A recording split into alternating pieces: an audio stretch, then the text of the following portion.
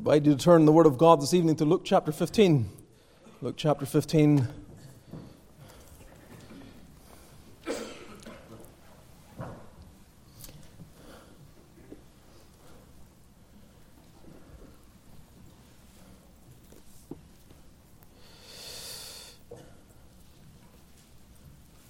Melanie was talking recently about, if something happened to you, I wouldn't know what hymns you would want at your funeral, or, all these details haven't quite been ironed out or discussed.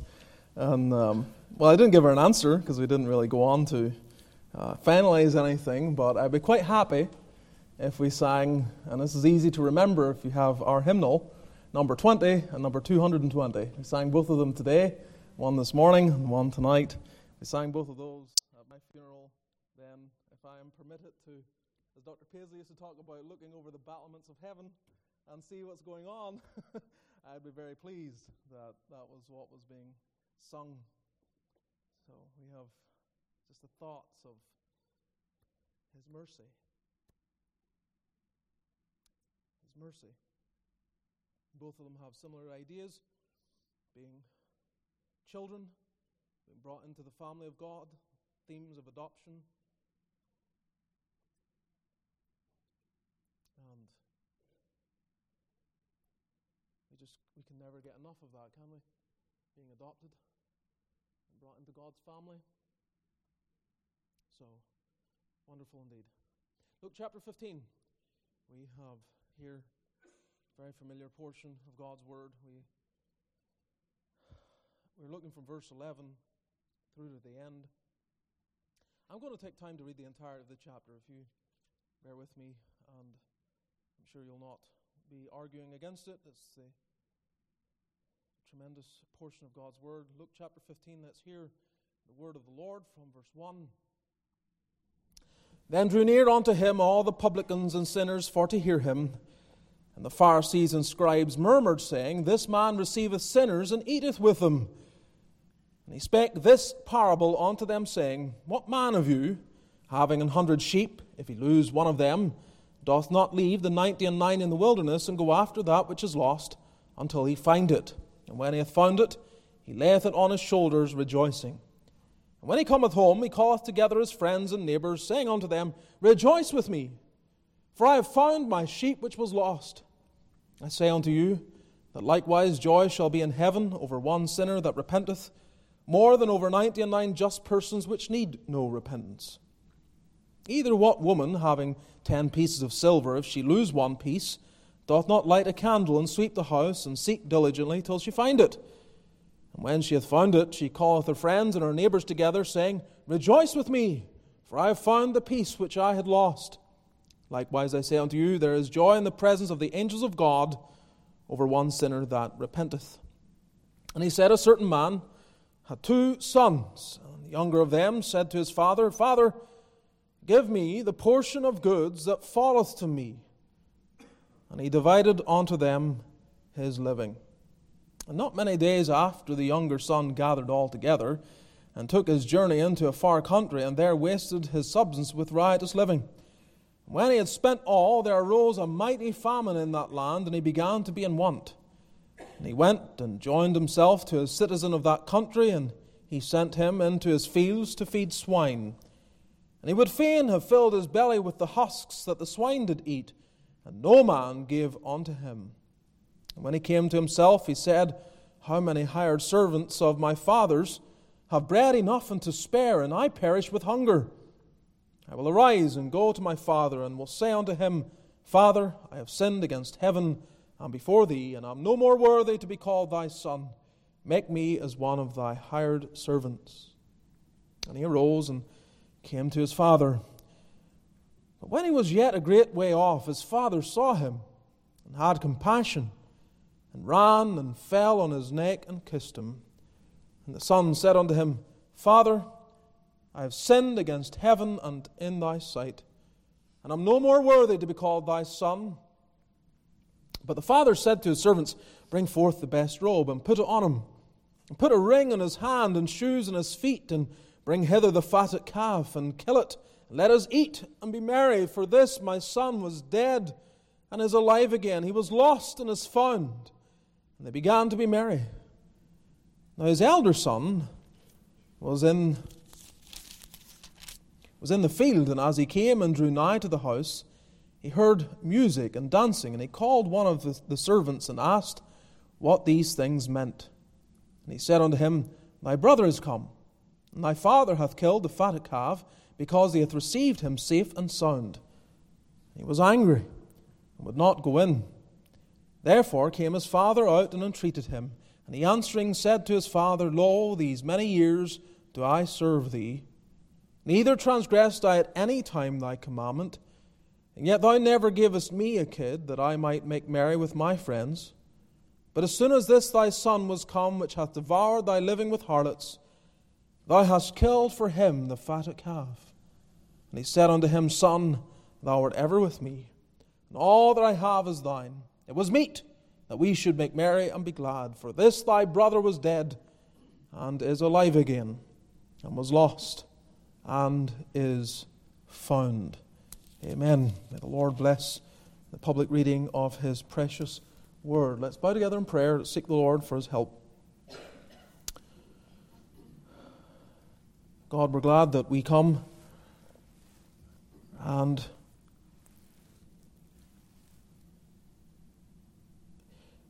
we all have our story of Thy intervention in our lives. That God receives prodigals. We're like that bird that the fowler seeks to ensnare, and we've escaped away. Oh, praise God. Praise God, we're free, and we fly into the arms of Jesus, and we're safe forever. And nothing can change it. Nothing can alter our standing, our condition. And Lord, we simply say thank you, Lord, for saving our souls. Thank you, Lord, for making us whole. Thank you, Lord, for giving to me, to us, Thy great salvation, so rich and so free. As we think very simply upon this well-known portion of Thy word, give help and light, but above all, give us all something to go away with. A word from the Lord. It's not eloquence we depend on. We don't need another perfectly organized sermon merely. We need a word from God. Please, Lord, speak. Save. We pray in Jesus' name. Amen. Well, it's been some weeks since last we were in Luke chapter 15, so if you can bear with me just for a few minutes, I'll go over what we have before us here. Our Lord, as the great evangelist, is constantly giving Himself to the preaching of the Word. And He loves to communicate that Word, especially to those that long to hear it. And what we find through the ministry of our Lord Jesus Christ is that often it's the common people that hear Him gladly. Now, there are various ways in which we can look at that. Are they hearing Him because they have a real love for Him? Or are they hearing Him because every so often He says things that attack the religious elite? And so, in one sense, He feels a little like them because He attacks those that make them feel small and insignificant within their community. So he gives His attention to those that give ear to His words. And in this portion, we are told that there are those, publicans and sinners, that draw near unto Him to hear Him. And He preaches the Word, teaches them the Word, and as the Pharisees and scribes watch on, one of the things that bug them is how this rabbi, this teacher who is evidently gifted and knowledgeable, would do something they would never do. That is, give attention to the low individuals in society as they were perceived by the Pharisees. Why would He give attention to them? Why would He care what their opinion was? Why not spend His time delving into the deep aspects of doctrine and the Word of God and making time for debate and discussion with us? Why does He go near to them? And no doubt part of it, as we find out later, is driven by envy. They're envious that while they have their little cliques, that ultimately they can see the benefit and they can see value in the multitudes that are gathering around the Lord Jesus Christ and the influence that He is wielding over them as they pay attention to the Word. They would not be seen dead with publicans and sinners, prostitutes, tax collectors, whatever category you wish to describe, may be seen on the low scale in that time and generation. They would never, ever give attention to these people. They had no time for them whatsoever, and yet He's lingering among them and teaching them and instructing them, and they just do not understand why.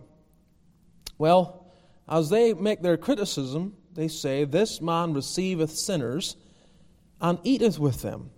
And it's meant to be derogatory. It's meant to be a statement of, why would anyone do this? And our Lord, as I love, and I'm sure you love as well, He takes this and He says, yes, that's true. But it's true to a degree that you don't even understand. That He has this interest in sinners that they can't compute. It simply doesn't register why He would have an interest in these people. And Christ goes on to explain through the parable that He has not just a kind of fleeting interest, but a deep, profound longing to save them. So in the parable that He gives, it has three aspects to us. You have that of if it's easy for you to remember, you have the lost sheep, the lost silver, and the lost son. And we've looked at the first two. And what I detailed to you many weeks ago, back in November, must have been, was that there's a connection here. A connection in what is going on. This is all one unit of teaching. And in one aspect, the Lord Jesus is saying that He goes after those sinners that are wayward and lost, or we might say they're out in the world. Those that are away, far away, lost, hopelessly lost. He is interested in them. He will leave everything and go after them. But by the same token, then He paints a scene of home, where the woman has lost a coin and she's searching at home. Something is lost at home. What I suggested to you is going on here is two aspects of His work, going after that which is out in the wilderness, also seeking for that which is close to home, and then He pulls together both those things in what we commonly refer to as the prodigal son, the story of the prodigal son. Because in that case, you have again two sons. It lays out, this is not just about one son. A certain man had two sons. One is like the sheep. He's out in the wilderness, totally lost. The other is at home, but he's still lost. And so when we come to verse 11 and following, we have the pulling together of what we've already considered. So there's a lot of application that doubles up here. The things that we have considered, and I'm not going to spend my entire evening here kind of telling you things we've already discussed. If you're not here for those other two messages, you can find them online, and I trust they'll be encouraging to you. But before we proceed to look at verses 11 and following, and just glean some thoughts here, remember that this is a Jewish story, all right? It's in the setting of first century in Israel, and they're people with a certain mentality and understanding of how things should be done. And so it's not just a story that is disconnected from Jewish life. There is, I think, and this is more suggestion to you, but it would seem to me that there's something going on here that maybe isn't at the pinnacle of what the Lord is teaching, but is undergirding what He is saying. In Deuteronomy chapter 21, we are given instruction in the law with regard to dealing with inheritance, and then immediately following that, how one might deal with rebellious and stubborn sons. They're back to back, right there in the heart of Deuteronomy chapter 21. And what you have in this story here is similar things. You have the whole idea of inheritance, and you have also the idea of stubborn sons. Those are rebellious who go away and show this complete disdain for home life. In Deuteronomy 21, verse 15 to 17, what it deals with is protecting the double inheritance for the firstborn. Now, what is it that the elder son is concerned about? That the younger son is getting too much favor. He has come and asked for his inheritance, and then he comes back, and it seems that he is reinstated, and that seems far too generous. And so he feels attacked. And so the closing language is actually reassuring, no, you're the firstborn. That's not going to change how you're dealt with.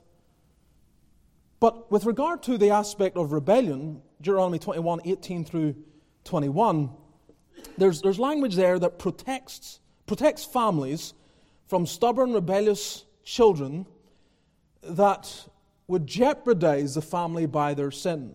It's very short, and because of the shortness of it, sometimes people might read it and think, this seems awfully harsh. How stubborn, how rebellious are they being? But what it's giving is this right for families to take children that are they're doing serious damage to the home, and take them to the court. And ultimately, if it's bad enough, that they will be executed for what they are doing. So it's very serious.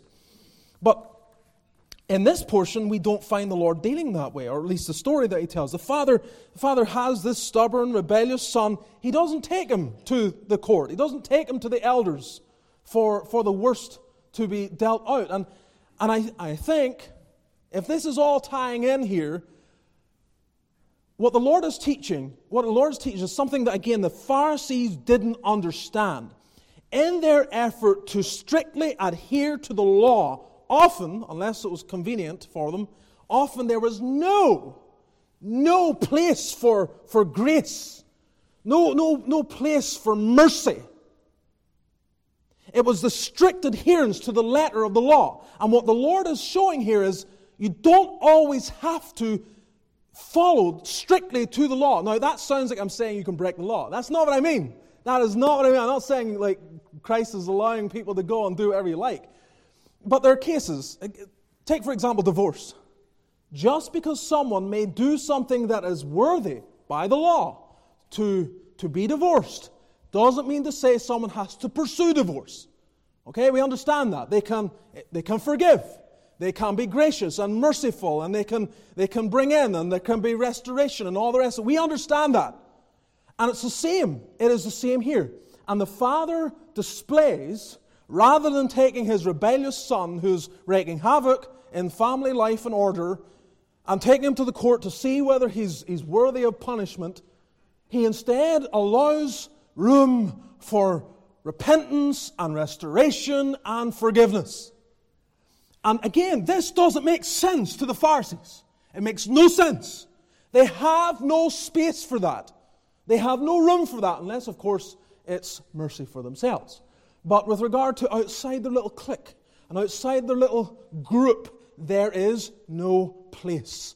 They are strict. They are tight. They are to the letter of everything, even when they could show leniency and mercy. And in this story that I'm saying, there's a possibility undergirding this. It's not just how he is seeking for lost souls, but the way in which he does so with this patience and mercy that permeates how he deals with the son who goes out into the world, as well as the son who is at home. This is a lesson for us. We have to be very careful. There's a time we all have to do the right thing, but we have to be careful that we aren't being exacting at times when we should be more generous, that we're not coming down hard when we have opportunity to be just to step back and give space for mercy and grace and kindness. Now that can be taken advantage of. I know that. And sometimes it's not, we're saying we're being merciful and patient when what we're actually being is cowards. That happens too. Only the Lord knows the motive that undergirds. So sometimes people say, I'm being merciful to this person. No, you're not. You're being a coward. You will not do what the right thing is to do because you're cowardly. But there's a place for mercy. And so this kind of the arms of mercy are all around the language here. And as I say, the Pharisees they have no place for this. None of this makes any sense. Why? Why would the Father even heed his desire for inheritance? There's nowhere in the Old Testament law that regulates giving inheritance before the father dies. You can check this, but I think the only example we have, which may allow for it then, is Abraham. Abraham, before he dies, he gives what Isaac deserves, the vast bulk of his wealth and everything is given to Isaac, and then also he gives to the sons of his concubines. I think it's Genesis 25. So there is a little bit of precedent there, but in the law, there is not. There isn't this, before you're dead, you're going to allocate inheritance to your sons. It's not there. So the Pharisees would be looking at this. Why would this man do this? He wouldn't do this. He wouldn't do this. Not if he was a right-thinking Jewish man like one of us. He wouldn't do it. And everything else that follows. So, we want to look at these verses. And again, I can't look at every single verse in depth with you. But there's just a very simple way of looking at this. And we're considering under the title, Christ's love for sinners far and near. Christ's love for sinners far and near. We're pulling in that whole idea of those who are out in the wilderness as well as those who are at home. Christ has a love for sinners far and near. And if you remember nothing else, or if you, and there's a little bit of heat here, I think tonight, maybe I'm overly active, but it's a little warm in here tonight. If you're feeling that and you're thinking I'm about to drift off, let me just put a little seed in before you drift off and switch off from the preacher. Please remember that this is not truth that is bedded in the context of what happened 2,000 years ago and has no application now. It's true now. Jesus Christ is interested and goes after sinners far and near. And that's not just by your estimation, but anyone's estimation. The Lord has a love for sinners. When you engage with the world, Christian, make sure in your faithful communication of truth that there's also a sense of love. There's love.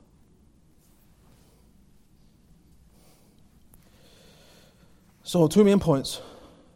His love for the far sinners, you call it salacious sinners. That describes the kind of life that the prodigal lives. Come to verse 11, he said, a certain man had 2 sons, and the younger of them said to his father, Father, give me the portion of goods that falleth to me. And he divided unto them his living. So, I mean, this is just, you wouldn't do this. Not in that culture, you wouldn't do it. I mean, you wouldn't want it to be done now. But this his going away has already happened in his heart. All right? He hasn't left home yet, but in his heart he has. That's why he's requesting the inheritance, because it's part of the bigger plan. All right? He's doing it in stages. Okay? He's craftily negotiating the whole matter. He's trying to control everything, as if his father can't see through what he is doing. Put it into real terms, the father knows exactly what is in his heart, because you can see it. You can see the distancing. You can see the son beginning to become distant. You open the Bible, he's there in body, but he's not really there and not engaged. He comes to the synagogue, but he's not really engaged. And you're singing and praying, but there's no real engagement. The father can see it. He can see it. It's breaking his heart. And the months and the years pass, and the father is seeing it constantly. It's like, oh God, please draw him nearer. And so when he finally comes and he makes request for the inheritance, all the fears of the father are coming. They're coming home to his heart. They're coming home.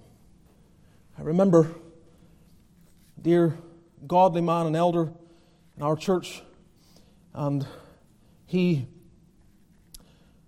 7 children, and they seem to be walking with God, very godly, by all my estimation, a godly family. But there was one there, and in the teens and into the 20s, it was clear that he was like the prodigal. He was still at home. He still came to church. He was at church, Sunday school, morning worship, evening worship, midweek prayer meeting. He wasn't permitted. Under his father's roof, he was going to be there. But you could see it. You could see it. It's written all over him, just distant. He wasn't really there. One day he came to his parents and he said, "Next week will be my last week. I'm leaving home." And I remember them telling me the story. He and the father and his wife, he was old enough, they couldn't stop him. They began to fast and pray all that week. They fasted and they prayed, because they knew if he leaves, if he walks out of our door, it'll be no time. He will not be at the house of God, not under the means of grace, and we may lose him forever.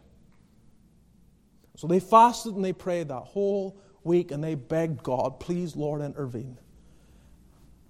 And in the course of that week, the very next Lord's Day, he came. Last thing he said to them at night was, "By the way, plans have changed. I'm not going anywhere." A few months later, the Lord saved him and changed his life. He married a godly girl and carries on now living for the Lord.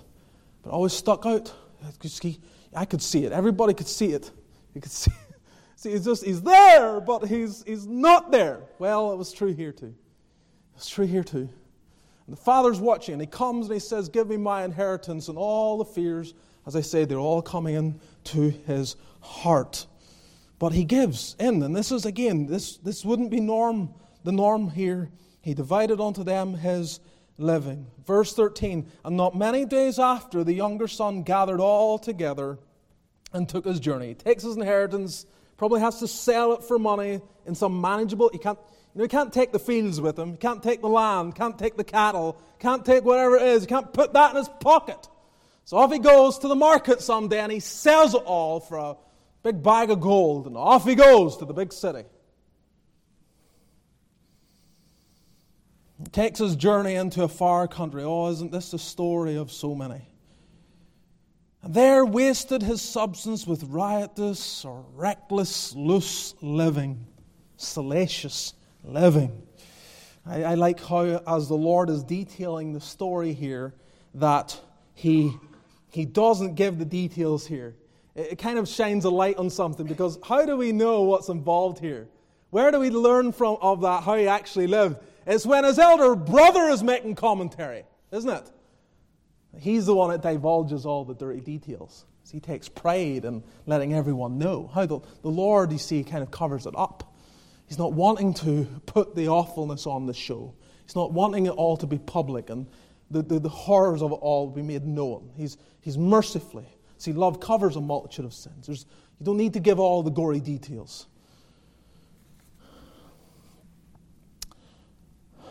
Oh, this is it's just, you look at it, you think of like, why did he leave? Why is he leaving in the first place? Because later on, when he starts talking to himself about, there's nothing in his comments about the Father that would seem to indicate he had any real grudge against the Father, is there?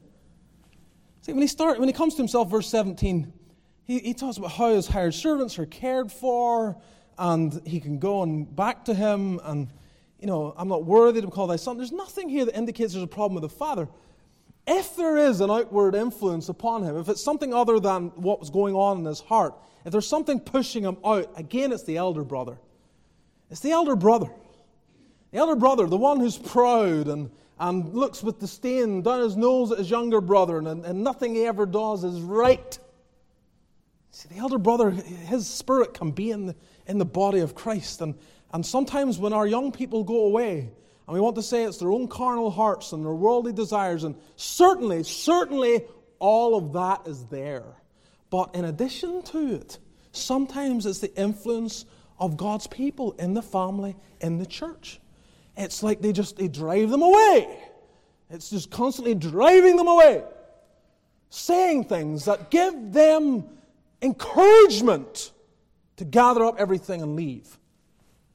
I hope that's never true of you or of me or of this church in general. But he is reckless. Not once does he think about God. He is heartless. Not once does he think about his Father. He is thoughtless. Not once does he give consideration to the consequences of his actions. This is young people. We see it, don't we? You have your own stories, don't you, of young people, and this is reckless, heartless, thoughtless. Off they go.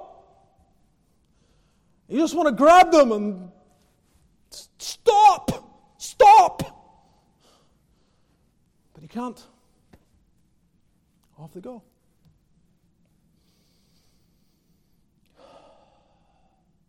Living it up. Yes. Oh, there was instant appeal in that life in the far country, wasn't there? The new relationships. Here's this young guy come. He has a favored background. He comes from a certain amount of wealth and favor. It's all over his face. He has a certain air about him of being favored. And he walks into the city and he has all this money and wealth, and he immediately is popular. All people want to be his friend. He's starting to try out things, experiment, things he'd only ever heard of. He's starting to live out all that his imagination was given to there in the Father's house, where he thought about it. Oh, it'd be nice to just be out there. I've heard these stories. I've read about what goes on there. There's something, I'd love to just try it.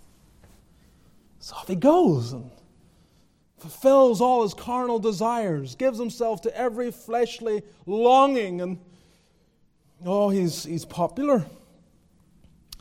But while there's an instant appeal that he sees when he goes into that far country, there's also what we might say an inevitable famine. Verse 14, when he had spent all, there arose a mighty famine in that land, and he began to be in want. One thing he never bargained for was the providence of God. Never came into his head. Never thought about how God might completely upset my plans. You see, Christians have their plans upset sometimes, don't we? We make plans and the Lord upsets them. But because our allegiance is to His will, we say, okay, Lord, this is best. I'm letting go. It's all right. I know all things work together for good to them that love you, Lord. So faith rises beyond what can be seen, and we say, this is good. This is what I want. It's not what I planned for, but I know it is good. But those who are running from God don't. They don't. They make their plans and think they're all going to come exactly as they desire. And you see the love of God. I want you to see that this is love acting and it's like intervening. A mighty famine. It's kind of indicating it's like divine intervention.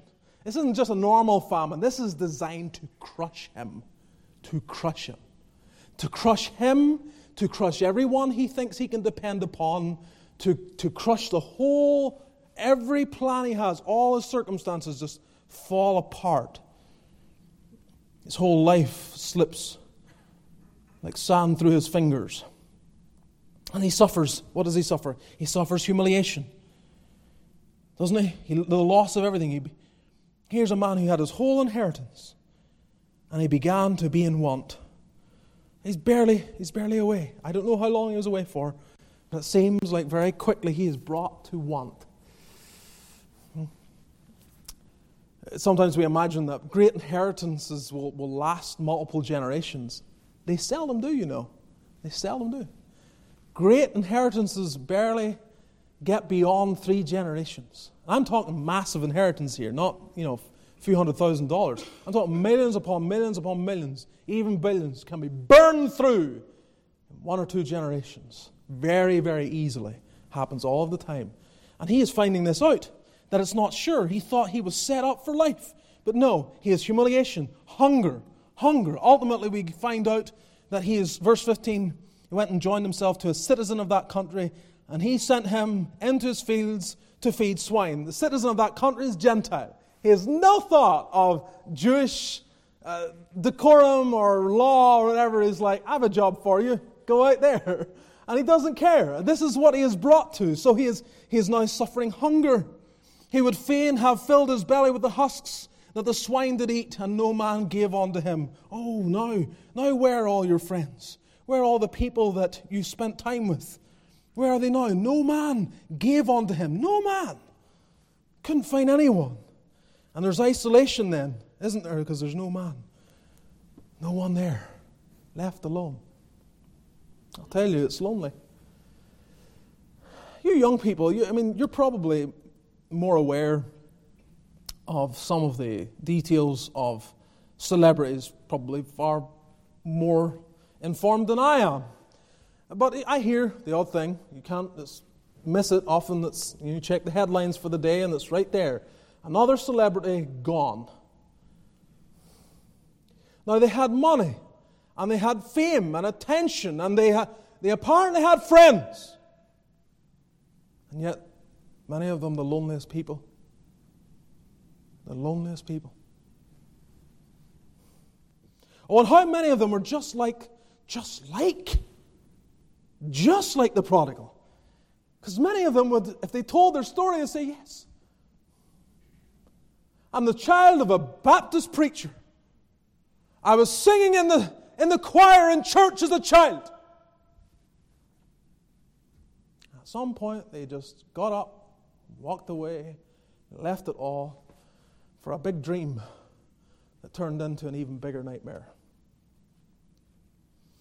You know, the sad thing is, many of them can't find their way back. They can't find their way back. God in His mercy here for this prodigal, He brings a famine. It becomes something He is using then. And then there's an impossible journey. An impossible journey because this is so hard. Verse 17.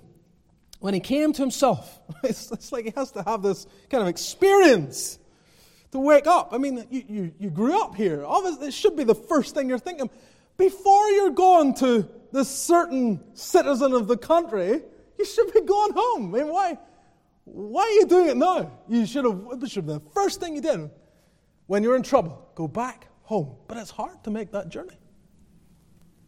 You're the big guy. You walked out on your own, and your pride will not let you go back and say, I am sorry, I messed up. So it's impossible except in grace.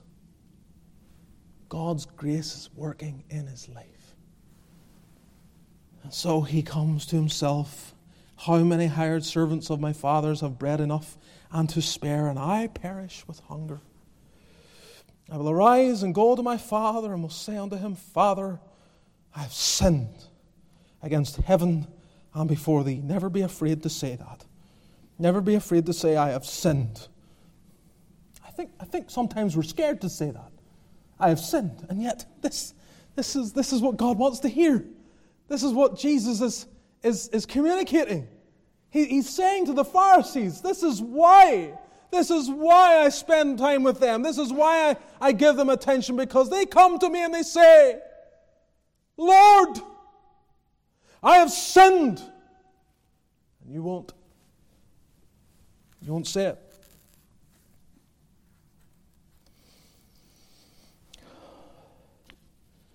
I have sinned against heaven and before thee, verse 19, and am no more worthy to be called thy son. Make me as one of thy hired servants. Yes, how difficult it is to get here. And even to say, I don't even want to be reinstated. You know, if there's a low part of heaven, if there's a low part, some, and there isn't, but if there was some little shadowy part of heaven for the lowest, you'd take it all day long. And whatever might be the best part of hell.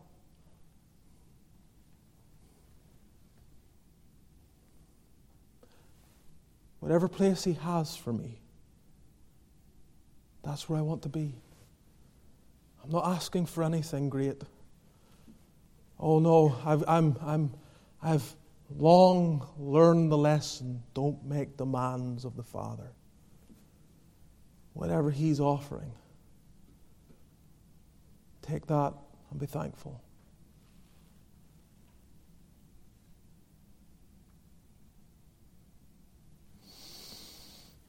So the result of leaving, the reception and returning. What is the reception in returning? Verse 20. He arose and came to his father. He makes that journey. And just to stop, I want you to see the scene. This emaciated figure. He's been starving. He left home with that kind of glow of health.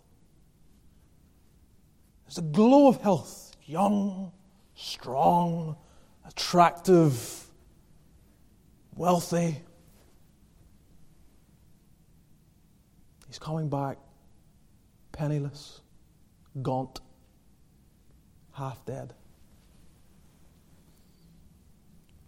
But what happens? But when he was yet a great way off, his father saw him. A great way off. God had blessed this man like Moses, whereas I dim not. Even as an old man, he could still see way out, and he could. That frame was far more frail than it was when it left. And there isn't the same spring in the step.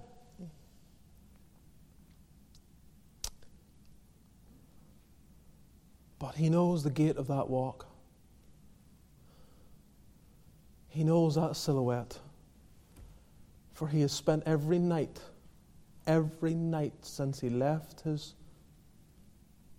father, the father spent every night praying for the day that he would return. And every day he goes out there and just scans his eye across the horizon. Maybe it will be today. Maybe you'll hear my prayer today, Lord. Maybe today will be the day that my son will come home. And he will keep looking. That's what prayer does. True prayer doesn't just pray and walk away from the prayer. True prayer brings the prayer to God and then with expectation waits for it. It's like looking for the answer. Because you're a God who hears prayer. O thou that hearest prayer! Unto thee all flesh come. And I come, Lord. My son, I don't know where he is. I don't even know if he's alive. But Lord, would you bring him back? Bring him back. So every day he's out there, ordering his servants and conducting his affairs, but he's looking. Just looking. And then, lo and behold, he is there one day. And when he was yet a great way off, verse 20, his father saw him and had compassion. We read it, so I'll skip forward just in your mind. What was the first response of the elder brother when he hears what's going on? He was angry. You're meant to see the difference. You're meant to see the difference because Jesus is the Father. He's the one who's having compassion. And when the others are angry and they're upset and they're saying, why does he eat with sinners and receive them? Why would he do this? They're angry. They have no time for it. And Jesus is saying, because I have something you don't have. Compassion.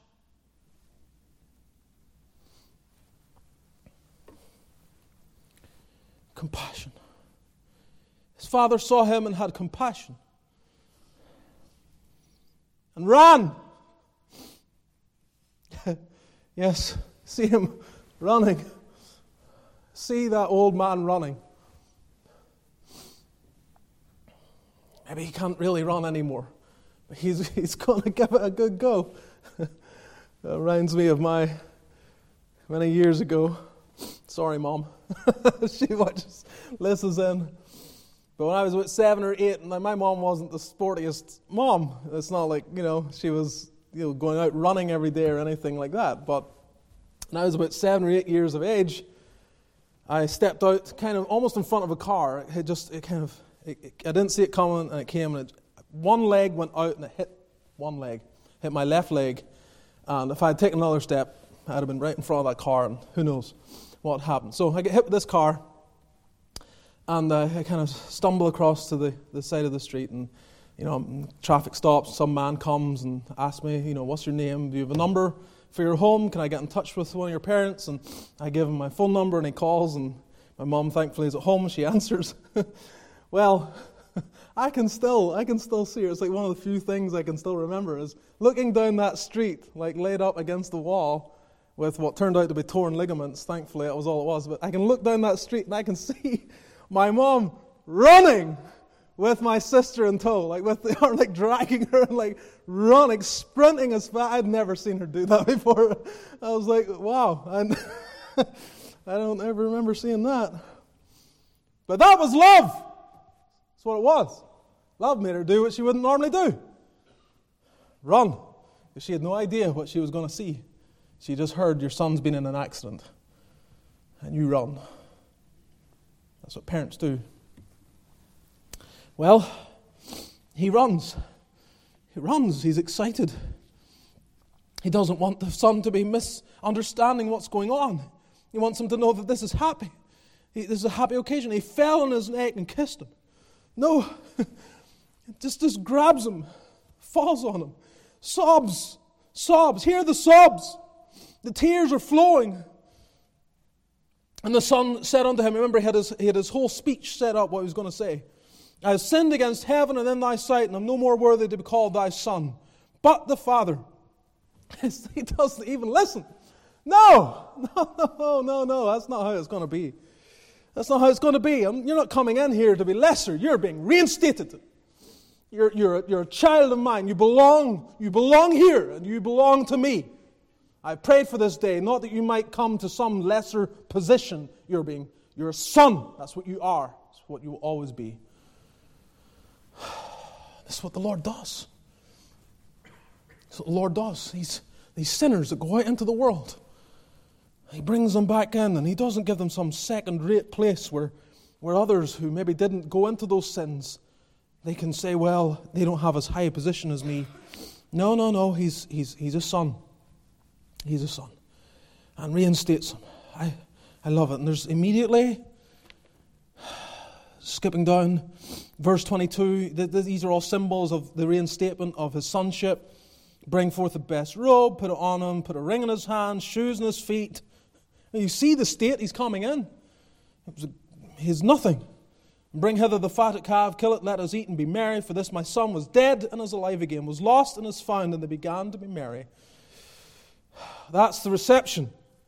That's equivalent to what he was saying about in verse 7. Likewise, joy shall be in heaven over one sinner that repenteth. We have to celebrate this. The whole of heaven celebrates this. Christ leads the way in the celebration. This is great. I shed my blood. I went to Calvary for this. I went to the cross to die for stories like this. It's glorious. So Jesus is saying, I'm like this Father. I find this to be the most joyous thing. Before I move on, if you're here tonight and you are like this son, and you may not be in the world quite yet, but your heart is there,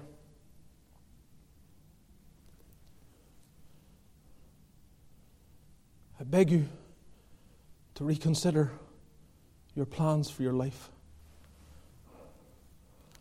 You're not in your right mind.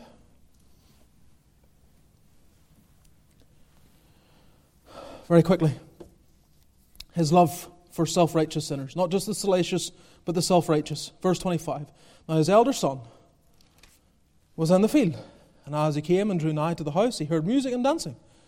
And he called one of the servants and asked what these things meant. And he said unto him, Thy brother is come, and thy father hath killed the fatted calf, because he hath received him safe and sound.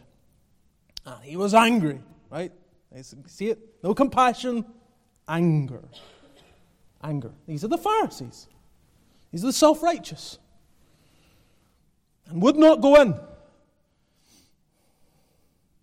He wouldn't go in. He wouldn't go and celebrate. He wouldn't come in to the place of salvation and celebration and joy. One sinner's repented. And where is it? It's joy. It's joy in heaven, isn't it? It's joy in heaven. So if you won't go in where the joy is, it's like saying you're not going to go into heaven. That's what he's doing here. He's staying out of heaven, symbolically.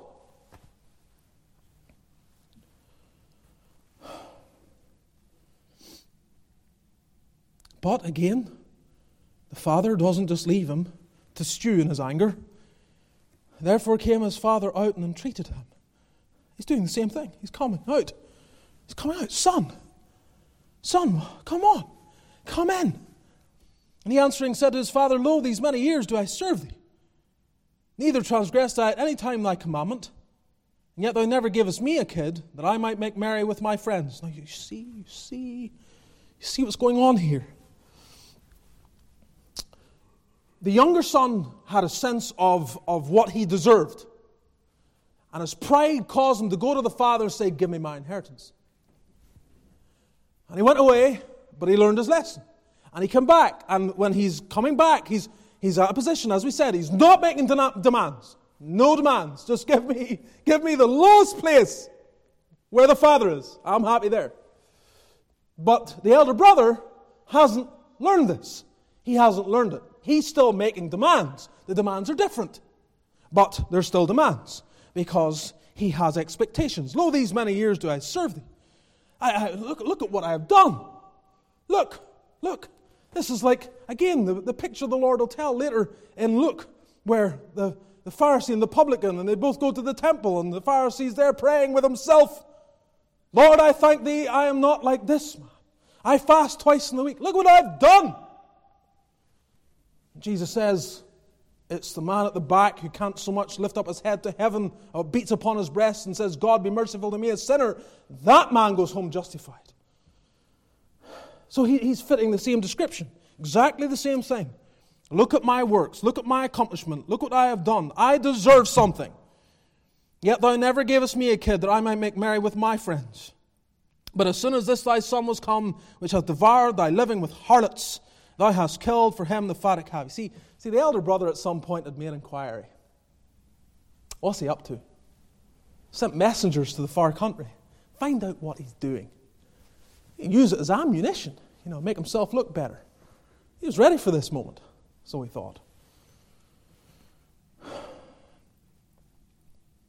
And the father said unto him, Son, thou art ever with me, and all that I have is thine. I am obligated to the firstborn. You have what I have. You have the same access, the same privileges. It is to the Jew first, and also to the Greek, as it were. There, God is not cutting them off, as it were. Christ has come. He came onto his own. That's the point. He's come to his own. And he is offering salvation.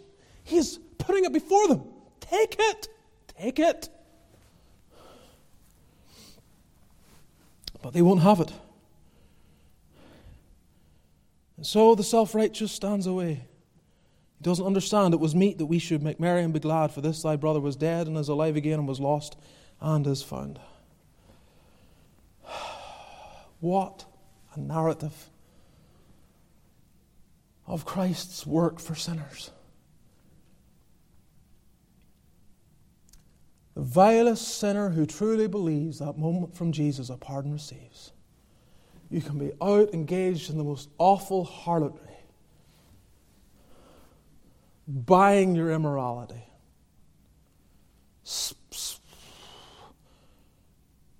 doing everything you were taught as a child not to do. And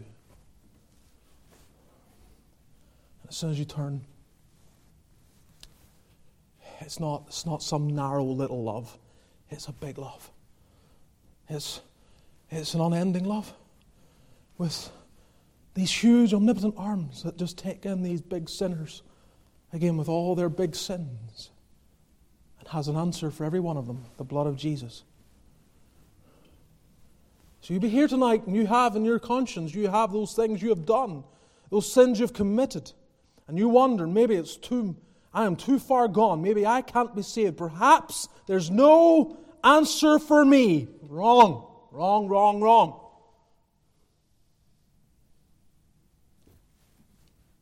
The arms of Christ are open just as widely for you. Come. Come. But maybe you're the self-righteous. Maybe you come here and you think, look what I've accomplished. Maybe you look down on some of your siblings. You say, oh, look how much better I am than they are. Well, you see what description you fit here. Be very careful. Bottom line is, Christ is after sinners, near and far, and everything in between. He is in the business of saving, of redeeming, of forgiving, of pardoning, of cleansing, of changing, of crowning. You're mine. You'll be a son, a king and a priest unto God. And you'll have no deficiency. No, because my blood has bought for you the right of sonship. Come in to this family. Family of God. Oh, will you come? Will you come? My friend, will you come? Come this very night. The Lord will receive you. Let's bow together in prayer.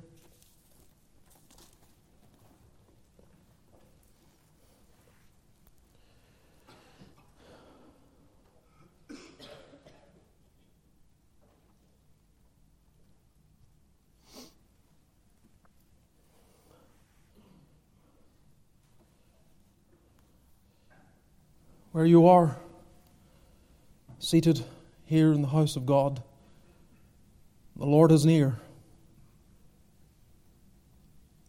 And on this first day of 2023, I say, as I said this morning, this is a good time to make your peace with God, to put your sins under the blood of Christ. This is a good day. You can say that's when my life began. 1st of January 2023, I'll never forget it. I heard the gospel again.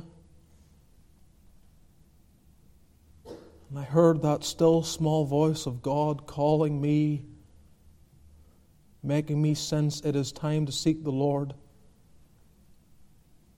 I felt the tug of the world one direction and the tug of God in the other. And I gave my heart to Jesus. Seek Him. Seek Him where you are. Lord, we pray, bless Thy word. How thankful we are for our own stories of divine intervention. We plead, O God, that Thou wilt multiply the stories in this house. Should there be someone that still does not have their salvation story, that have no expression or testimony of intervening grace, we pray that Thou wilt give it to them this very night.